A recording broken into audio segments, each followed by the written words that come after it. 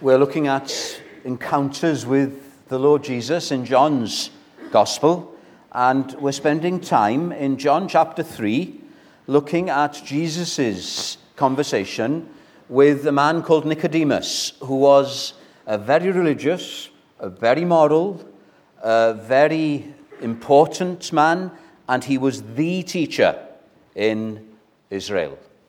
And Jesus Christ is explaining the way of salvation to him.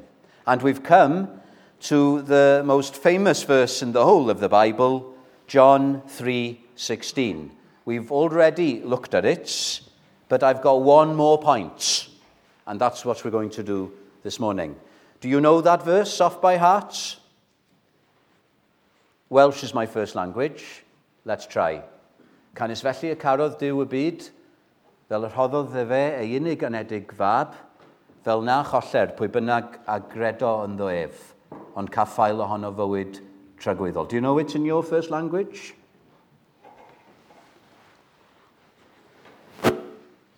This gift, this is the illustration that Jesus is using. This gift, what do we do when we receive a gift? The first thing we do is ask, who is it from? For God so loved the world. The next thing we do is open it to see what it is. How expensive is it? And this is the most expensive gift. What did God give? He gave his Son. His only Son. Jesus Christ was God. In the beginning was the Word, and the Word was with God, and the Word was God, said John. And now that Word became a man. That's what God has given. He couldn't have given greater. And the next thing you do, especially if it's an expensive gift, is check if it's really for you. Can it really be for me? And yes, God so loved the world. It's not a very nice world, is it? But God loves sinners. And then the last point I want us to consider, and this is what we'll do this morning, is this. How useful is the gift? How useful is it? You can have a wonderful gift, but if it's of no use to you, what's the point? For example, a person may win a fancy car in a competition, but if they can't drive, what possible use is that gift? So this is what I want to talk about this morning. How useful is this gift of God's Son to you and to me? Listen to Jesus Christ. For God so loved the world that he gave his only begotten Son. This is how useful it is. That whoever believes in him should not perish, but have eternal life. Now, my friends, that's the most useful thing in the world, and that's putting it mildly. Now, what amazes me here is how simple Jesus Christ is in talking to a very clever person. God willing, next Sunday we're going to be in John 4, where Jesus meets a person who has no formal education, a woman, an adulteress. And Jesus Christ is more profound, more philosophical with that woman. But when he's talking to the teacher in Israel, he's teaching him simple things. And he's treating Nicodemus as a little boy. I'm going to follow my master this morning, and I'm going to be insultingly simple. We were blessed yesterday afternoon listening to men who were ministers in the 70s and 80s, and how God blessed the gospel that was preached at the time. Many people came to faith, including in this church. I remember one member telling me they re-listened to one of Vernon Hyam's sermons from a time of blessing in this church, because their father were converted in that meeting, and a number of other people were converted in the same service. Imagine if a number of you were to be saved today. And this person was looking forward to listening to this sermon, thinking it must have been an amazing sermon. But they were disappointed, because it was so simple, so plain. Now, what we experienced a few generations ago was not revival. This country knew revival, where you have not just a church transformed, but a community saturated with the presence of God. And one of the greatest preachers we've ever had was a man called George Whitefield. You've heard of him, haven't you, many of you? 18th century preacher. And when I was converted, I heard about George Whitefield, and I bought a book of his sermons, thinking they'd be amazing. Sermons on Important Subjects, it was called. And you know what struck me? How plain they were. Even to the point, and forgive me for using this term, for being a bit insulting to one's intelligence. Jesus Christ here is doing the same. So let's ask, how useful is this gift of salvation? My first point, it's our greatest need to be saved. Now, there's a lot of talk, isn't there? And there's something right about this on saving the planet. And we are now being told in no uncertain terms that we have to live in a certain way in order to look after the planet. Now, I'm all for that, because God tells us to be good stewards. But we don't hear about something else that needs to be saved. And this is what Jesus Christ is talking about this morning. Now, you will hear the word saved in this church and the word salvation, but you might be a bit like R.C. Sproul. R.C. Sproul's a famous author. He's gone to heaven now, and he was once walking down the street as a young man, and he had a person come up to him, a Christian, and he asked him, "Are you saved?" And R.C. Sproul's next question was, saved from what? Saved from what? And this person who was witnessing couldn't say. He couldn't explain what he needed to be saved from. Isn't that sad? Now, it's good that we're getting excited about outreach. In the student world, it's a big thing, isn't it? Outreach, that's good. But sometimes we can forget what we're reaching out with. What is you and I's greatest need? It is to be saved, not just saving the planet, but saving what we call the soul. What's the soul? The soul is the spirit part of you and I. We are bodies, and we are souls. Now then, Jesus uses picture language to explain this to Nicodemus. He's giving him a children's story. I don't know if Nicodemus was insulted by that. And Jesus uses something from the Old Testament, as we looked at a few weeks ago, that Nicodemus would have been familiar with, that the children of Israel in the wilderness were bitten by snakes because of their rebellion, and God told Moses to build a bronze snake, and whoever looked at that bronze snake, even if they were bitten, they would be healed. If they didn't look at that bronze snake, the bite would kill them. So what is Jesus Christ telling Nicodemus? He's telling Nicodemus, listen, Nicodemus Bach, as we say in Welsh, your religion is not going to do you any good. There's no point in you coming to me wanting to have a deep discussion. Nicodemus, you need to be saved. You are perishing. Death, death. That's what's in front of all of us. You can't deny that, can you? But death is not the end. That's where we need to really come to our senses. Death is not the end. Do you know what death is? Death is separation. So death wasn't part of God's plan. God created this universe, and it was perfect. God created the earth, and it was paradise. And God put the first man and woman he had created, and they were perfect as well, in the Garden of Eden.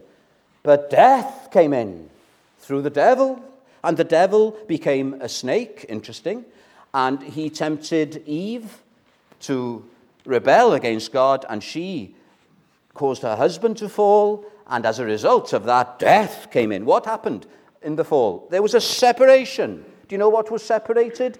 Man, that is humankind, became separated from its creator. God said to Adam and Eve, if you rebel against me, dying you shall die. And immediately there was separation. So Adam and Eve became spiritually dead. They were separated from the life of God. They were still alive, like we are this morning, still existing, but they were dead spiritually.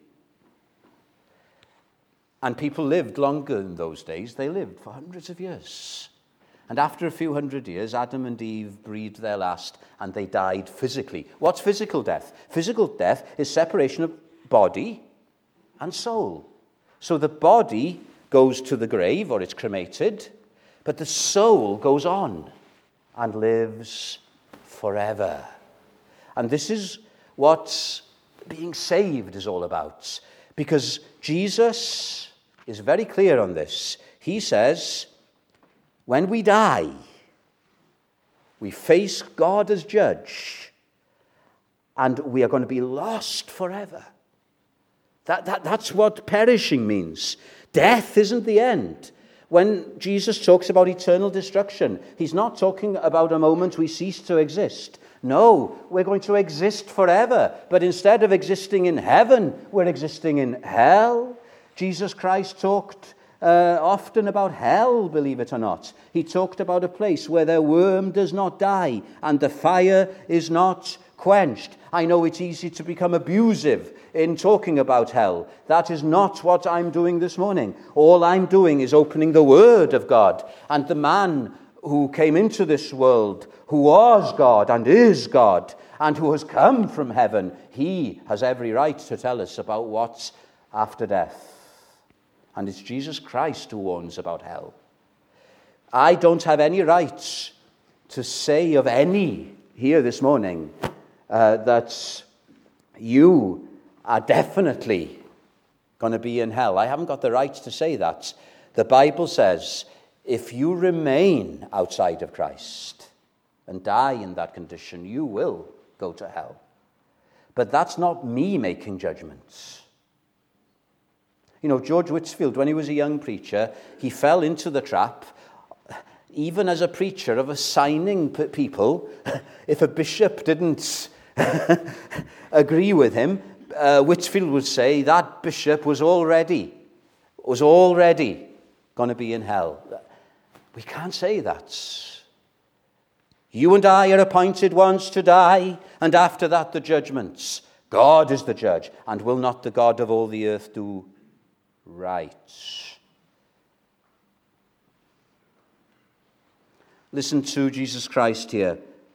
Verse 18, he who believes in him is not condemned. We are saved in Christ.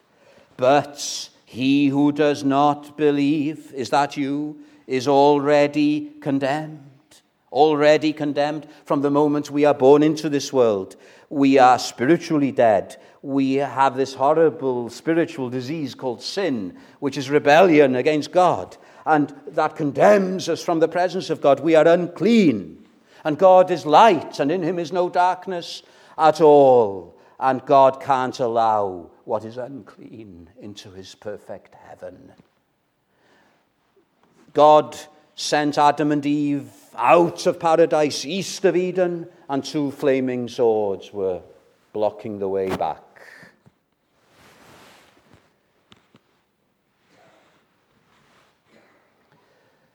Let me use an illustration. I hope this helps. We had a cat when we were growing up called Smutin. You call dogs smutting, but you don't call cats that name, but we called our cats that. And Smutin wanted to please us. And we lived out in the countryside.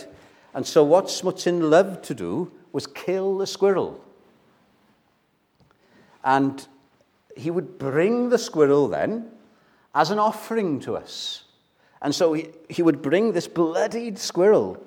He'd be holding it in its teeth, and he would bring it into the kitchen and put it on the kitchen floor, blood and all. Now, we had to stop Smutin from coming in. We had to ban Smutin from bringing a filthy thing into our clean kitchen.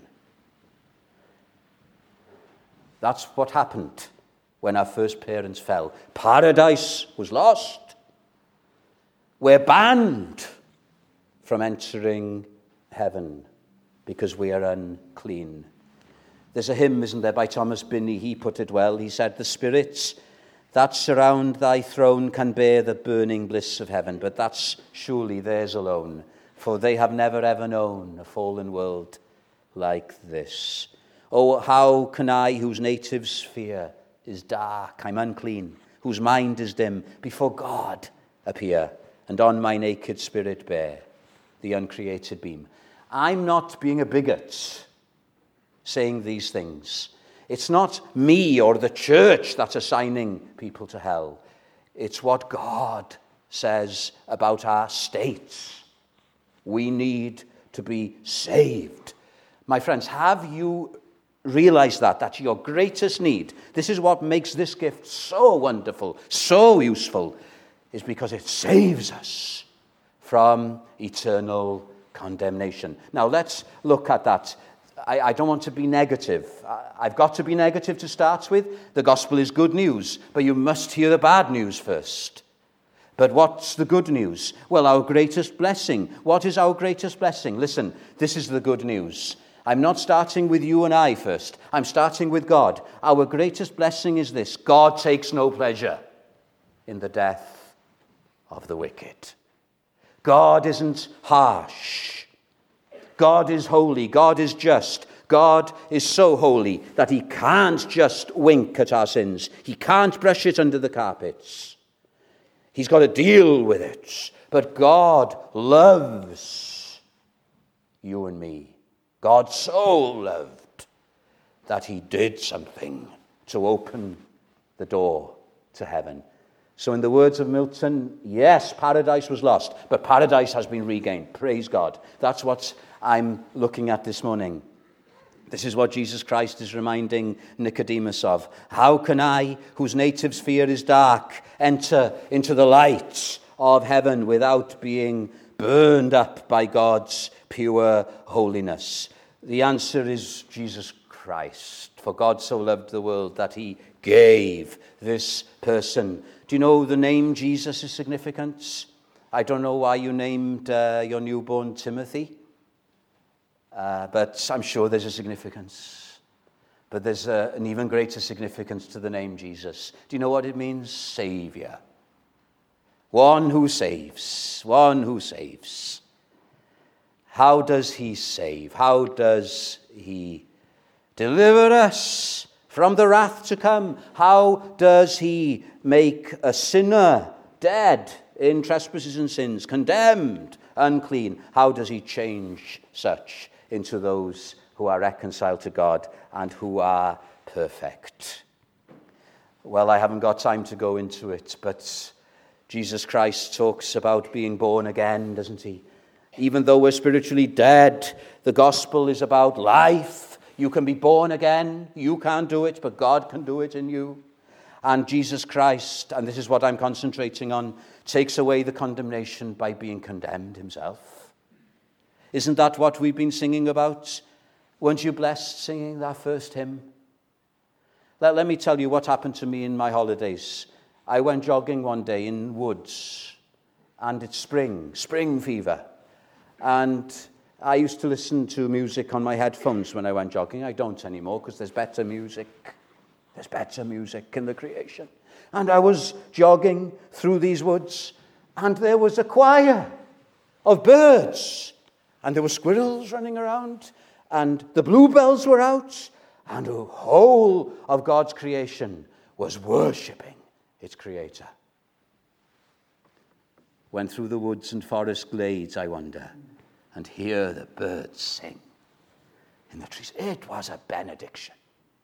I was in a church of God's creation. Let me tell you what else I did on my holidays. I climbed Tryfan, the North Ridge of Tryfan. Very dangerous. Couldn't understand why people around me had ropes, but when I looked down from lofty mountain grandeur, looking at the abyss from the cliffs, wow, my Father created this. That's a good enough reason for us to gather here this morning, isn't it? To worship such a creator. But listen, this is how useful this gift of Jesus Christ is. We've got a higher reason for singing his praises. That hymn gets it, doesn't it? And when I think that God, his Son, not sparing, sent him to die on another mountain, Calvary, Golgotha, the place of the skull, not a mountain you'd want to climb as a tourist. Incidentally, it's probably by the bus stop in modern-day Jerusalem. But on that mountain, something wonderful happened 2,000 years ago. He died. The only begotten Son of God, the author of life, was put to death in order that he might die your death and mine. And when I think that God, his Son, not sparing, sent him to die, I scarce can take it in that on the cross he didn't die for his own sins. He didn't have any. My sins, my burden, gladly bearing, he bled and died to take away my sins. Then sings my soul. Don't you feel sometimes like bursting into praise? How great thou art. We've got a great Savior. We've got a great salvation. We've got something to sing about. Haven't we? Oh, my friends, it does my soul good to be in this pulpit this morning, just reminding myself and reminding us of this simple gospel. Tell me the old story of Jesus and his love. Tell me the story often, for I forget too soon. Haven't we been suffering from a bit of spiritual amnesia? And it's not just we've been saved from perishing from our sin, but we've been saved too. For God so loved the world that he gave his only begotten Son, that whoever believes in him should not perish. That's enough for me to give thanks to God. To be saved from hell, but saved to everlasting life. Isn't that amazing? What's this everlasting life? It's the quantity. So when we die, we're going to live forever. We're going to live forever.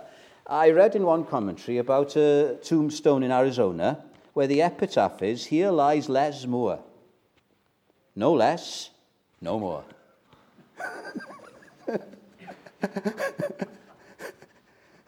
Do you enjoy? I enjoy going to cemeteries, looking at the epitaphs.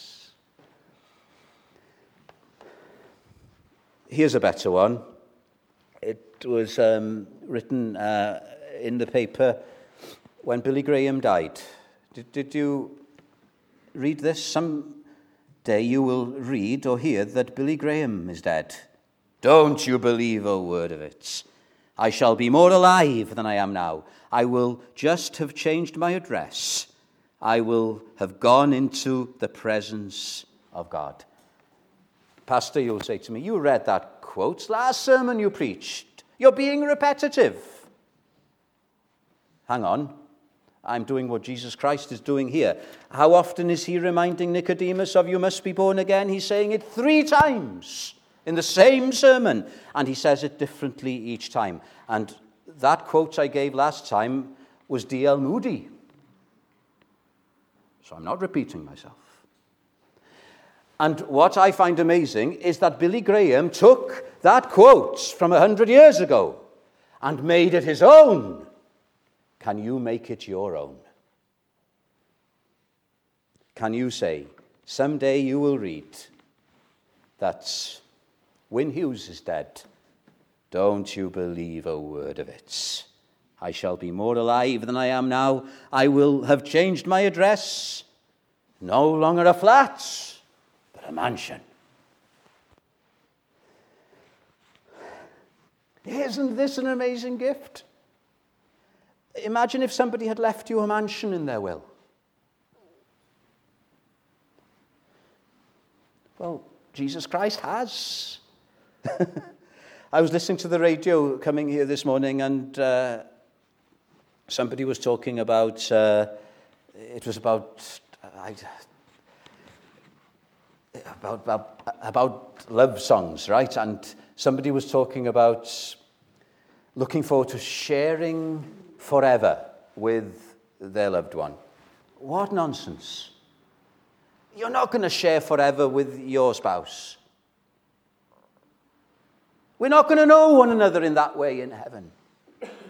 But we're going to share our forever home with our forever Savior.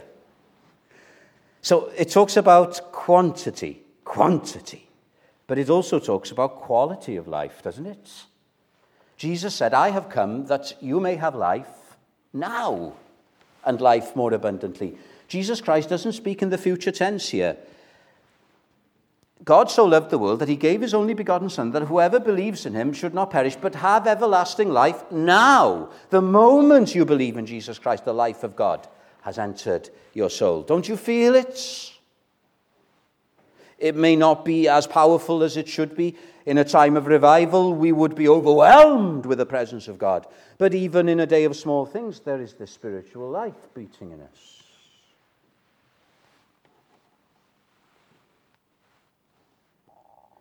It was said of one Puritan, have you heard of Dr. Sibbes, the heavenly Dr. Sibbes, he was called? He wrote a brilliant little book, The Bruised Reed. Read it.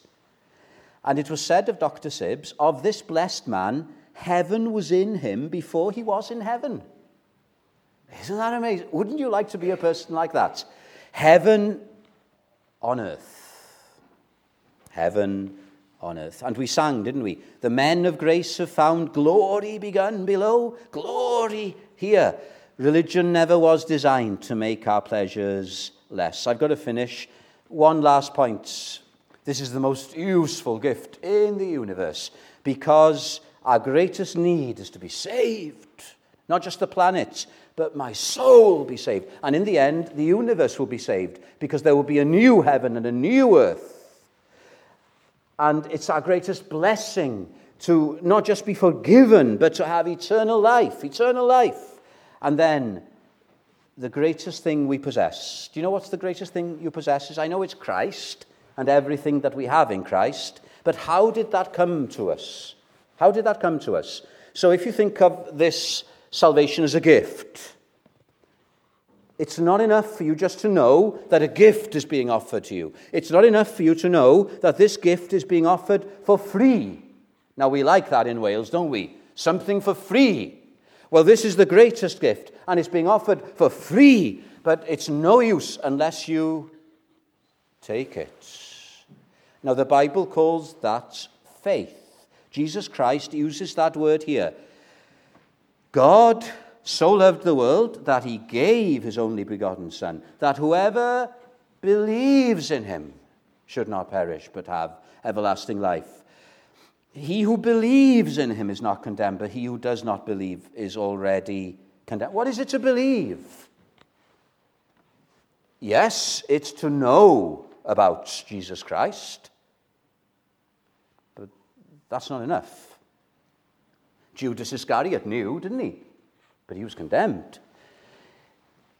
Yes, it's to agree that Jesus Christ is the Son of God and that he died for sinners on the cross, to assent.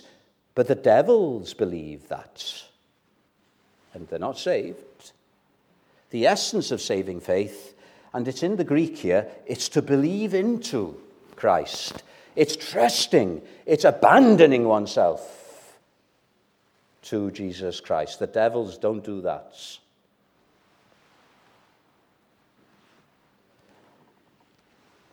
J.C. Ryle, I'm coming to a conclusion, I'm winding down.